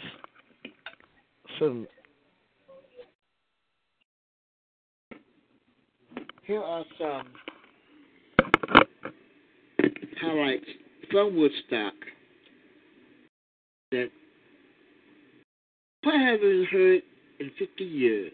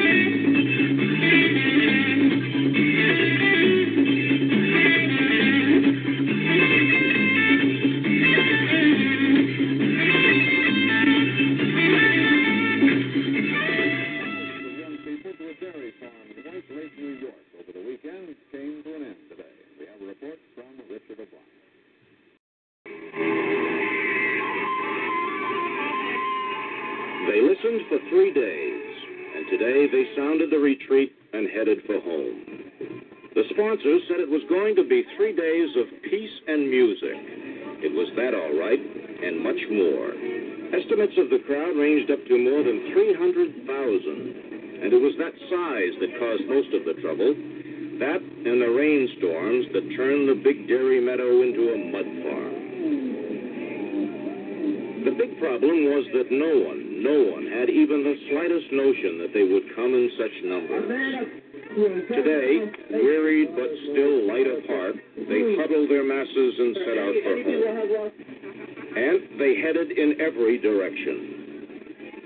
As one official pointed out, with 300,000 people, you are not dealing with just a crowd, but virtually a city. And as a city, it had city problems. One youngster died of a suspected overdose of heroin. 80 others were arrested on drug charges. Another boy killed when the driver of a tractor failed to see him inside a sleeping bag. One of the promoters says he wouldn't try this again unless he could rent the Grand Canyon. He may have to. Already there are threats of lawsuits from local business people who called it a disgrace. The kids said it was just great.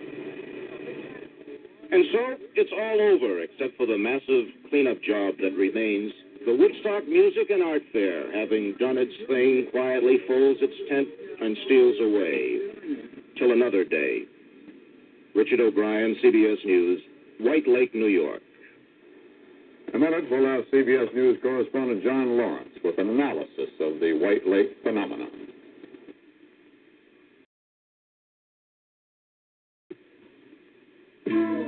Now that women have a diet good tasting enough to stay on, the men are reacting.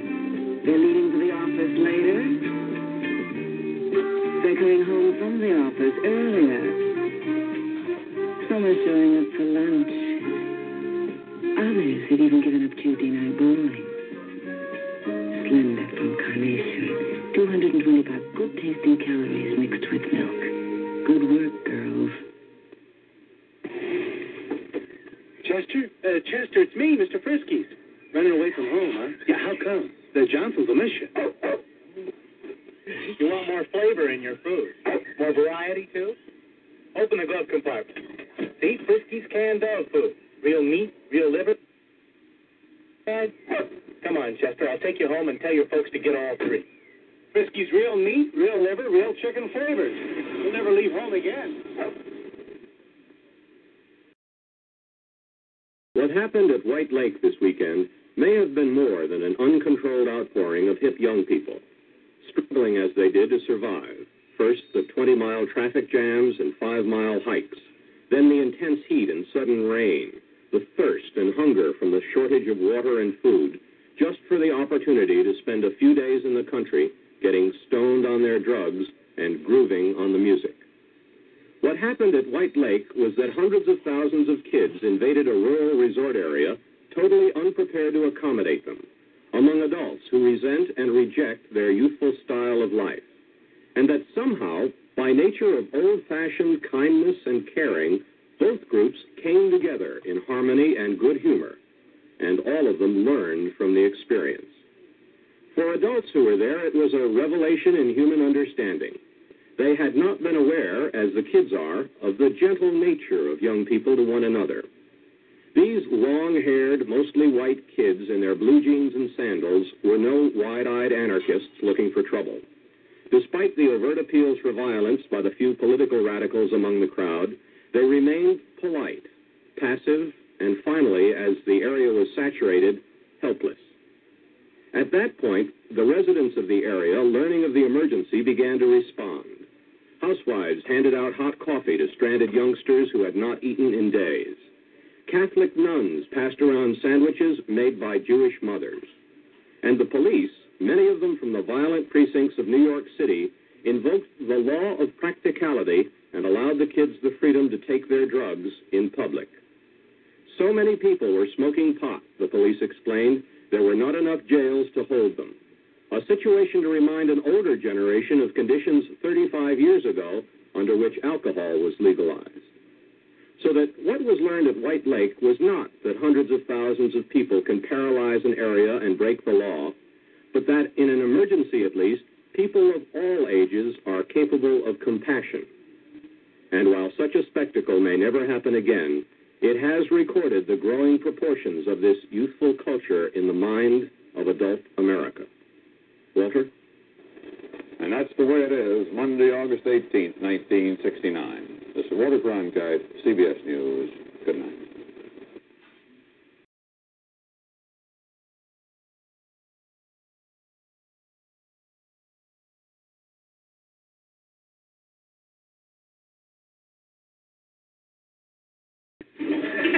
All right, this next question is for Caroline.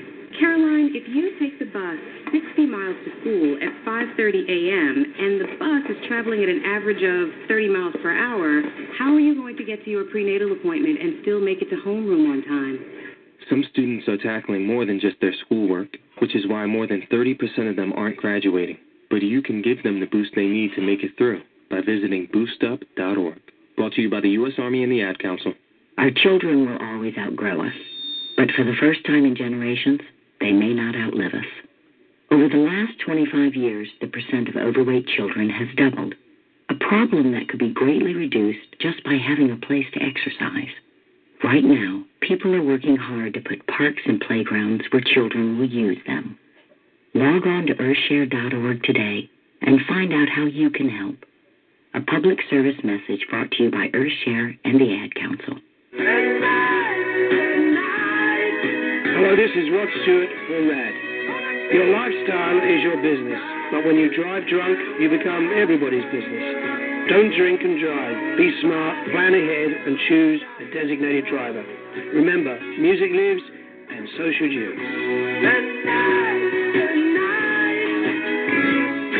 A public service announcement brought to you by the U.S. Department of Transportation, RAD, the National Association of Broadcasters, and the Ad Council. You're listening to the Jam Radio Network with Minister Kenneth Jenkins.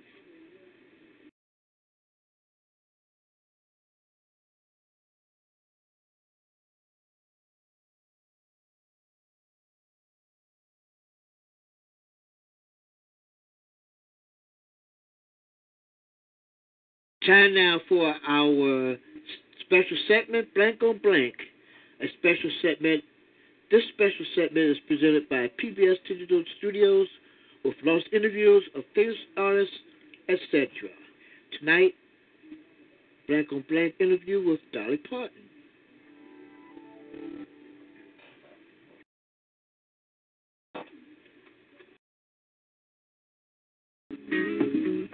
I'm just pretty open and honest. I mean, there's not just a whole lot I won't tell you. I think most people appreciate the fact that you will just be open and honest rather than, putting you down by saying, well, don't ask silly questions. I wouldn't say that. If you asked something I thought was a silly question, I would. All right, here we go. When did you first use a flesh toilet? Don't answer. Are you serious?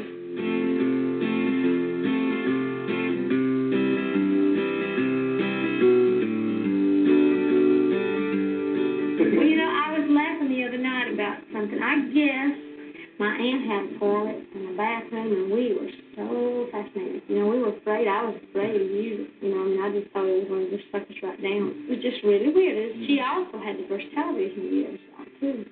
How old were you when you first started television? Maybe 8. And the toilet around the same time? Yeah, it was just all new.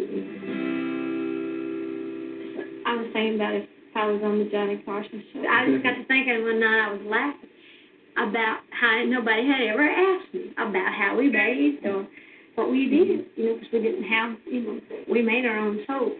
And sometimes we'd go to the river, and we'd just all pile in the truck or something. Of course, we had a creek, but the river was great. That was like a big bath. And we'd all go in swimming, and we'd wash each other's hair. This soap was just flowing down the river. That's what we bathed in the summertime.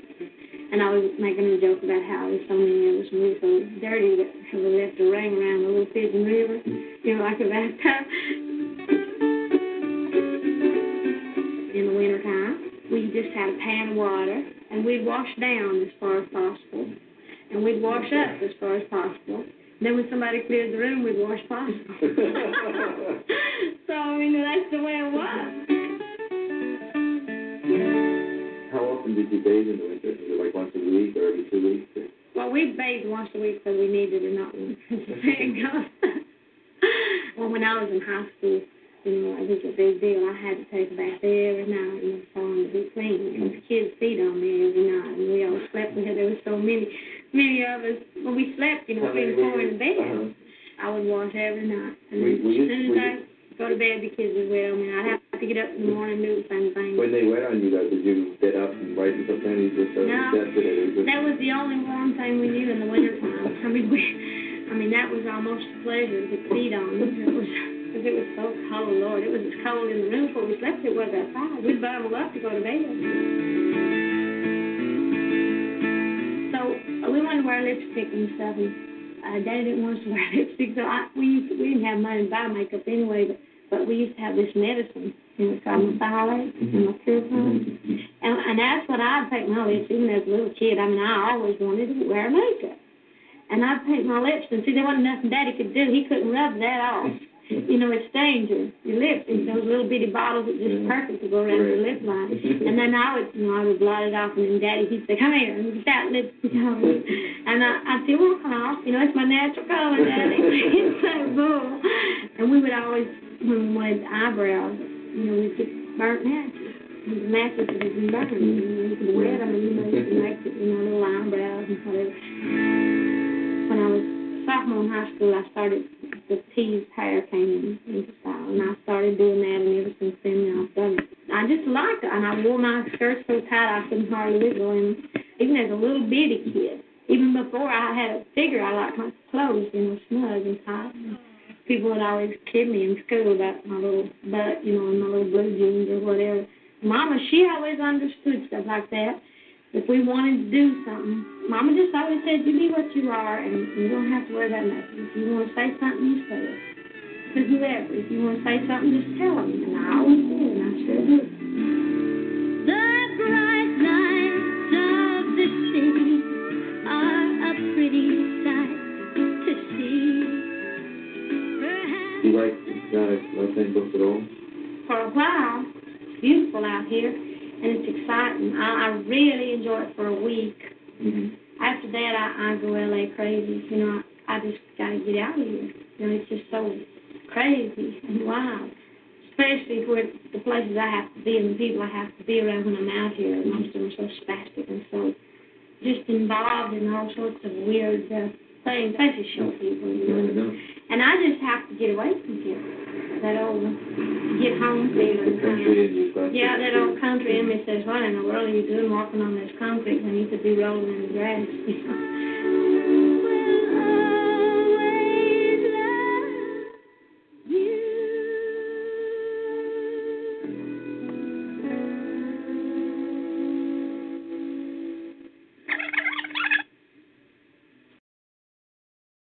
You've been listening to Blank on Blank, a special segment presented by PBS Digital Studios. Tonight's presentation of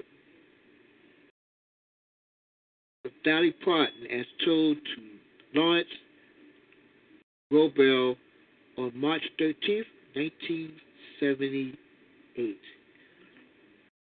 You'll be able to listen to, you could go to Blank on Blank.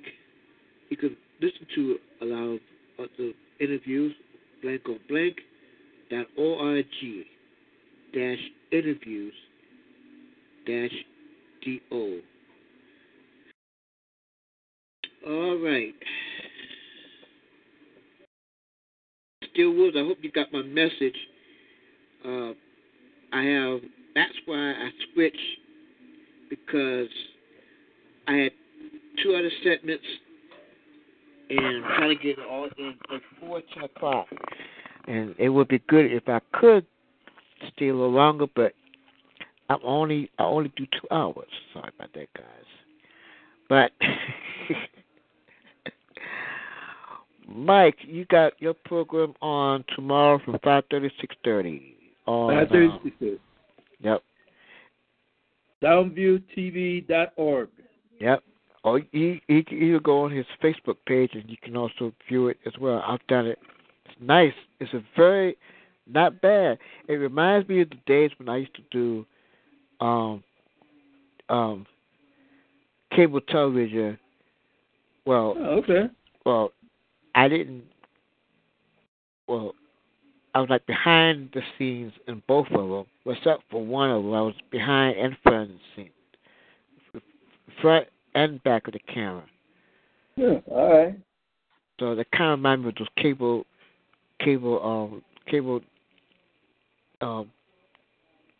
What is it? Community? What do they call it? What do they call it? Community. Community media. Yeah, community media. They had another. Stuff like public TV. Public access. Yeah.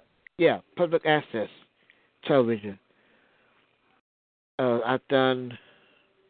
It kind of reminds me of them days when I did it. That was in front of the camera and back of the camera. So. Okay.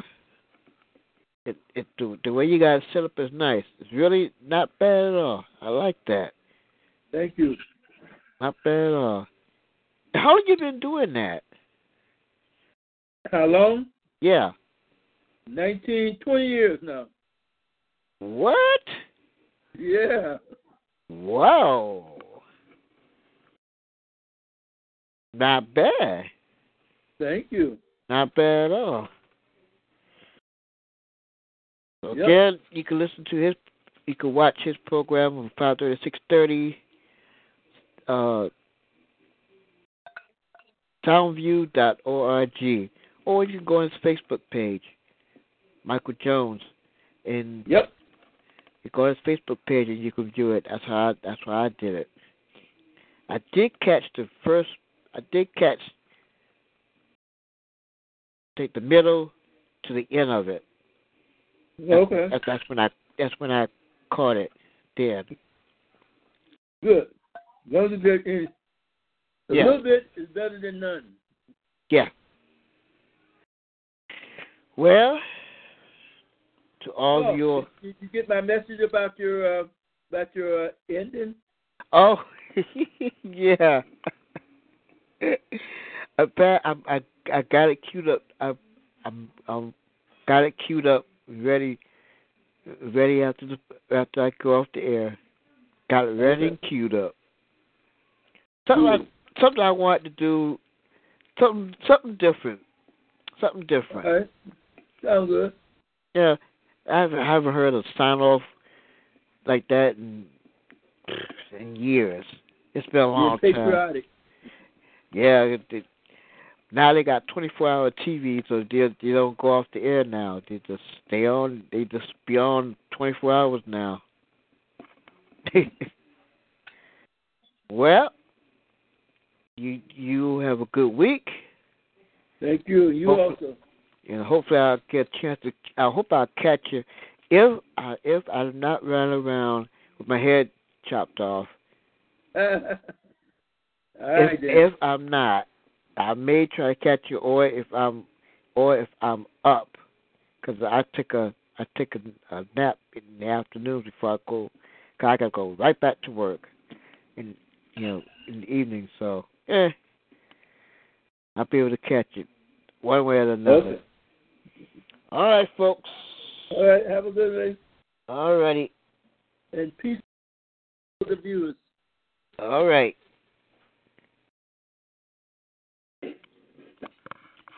Still Wolves, thanks for coming in, and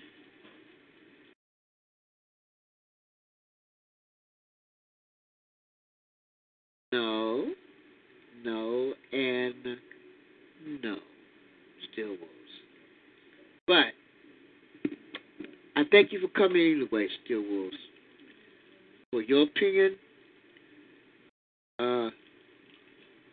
hey, everybody has their own opinion. Agree to disagree. Here's opinions of Nation Talk on that lesson the views of Talk Shoe J Radio Productions and its sponsors.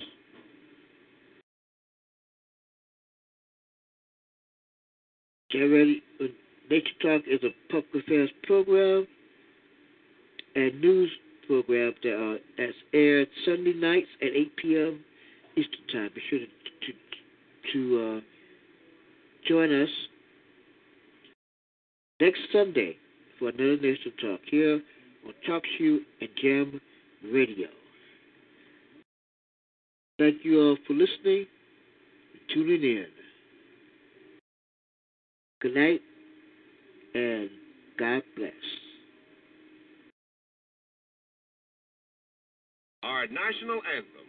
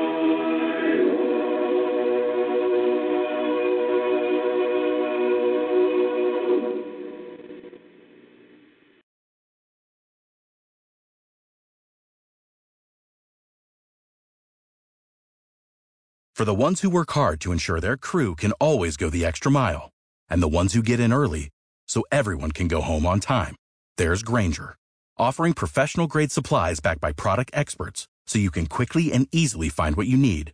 Plus, you can count on access to a committed team ready to go the extra mile for you. Call, click Grainger.com, or just stop by. Grainger, for the ones who get it done.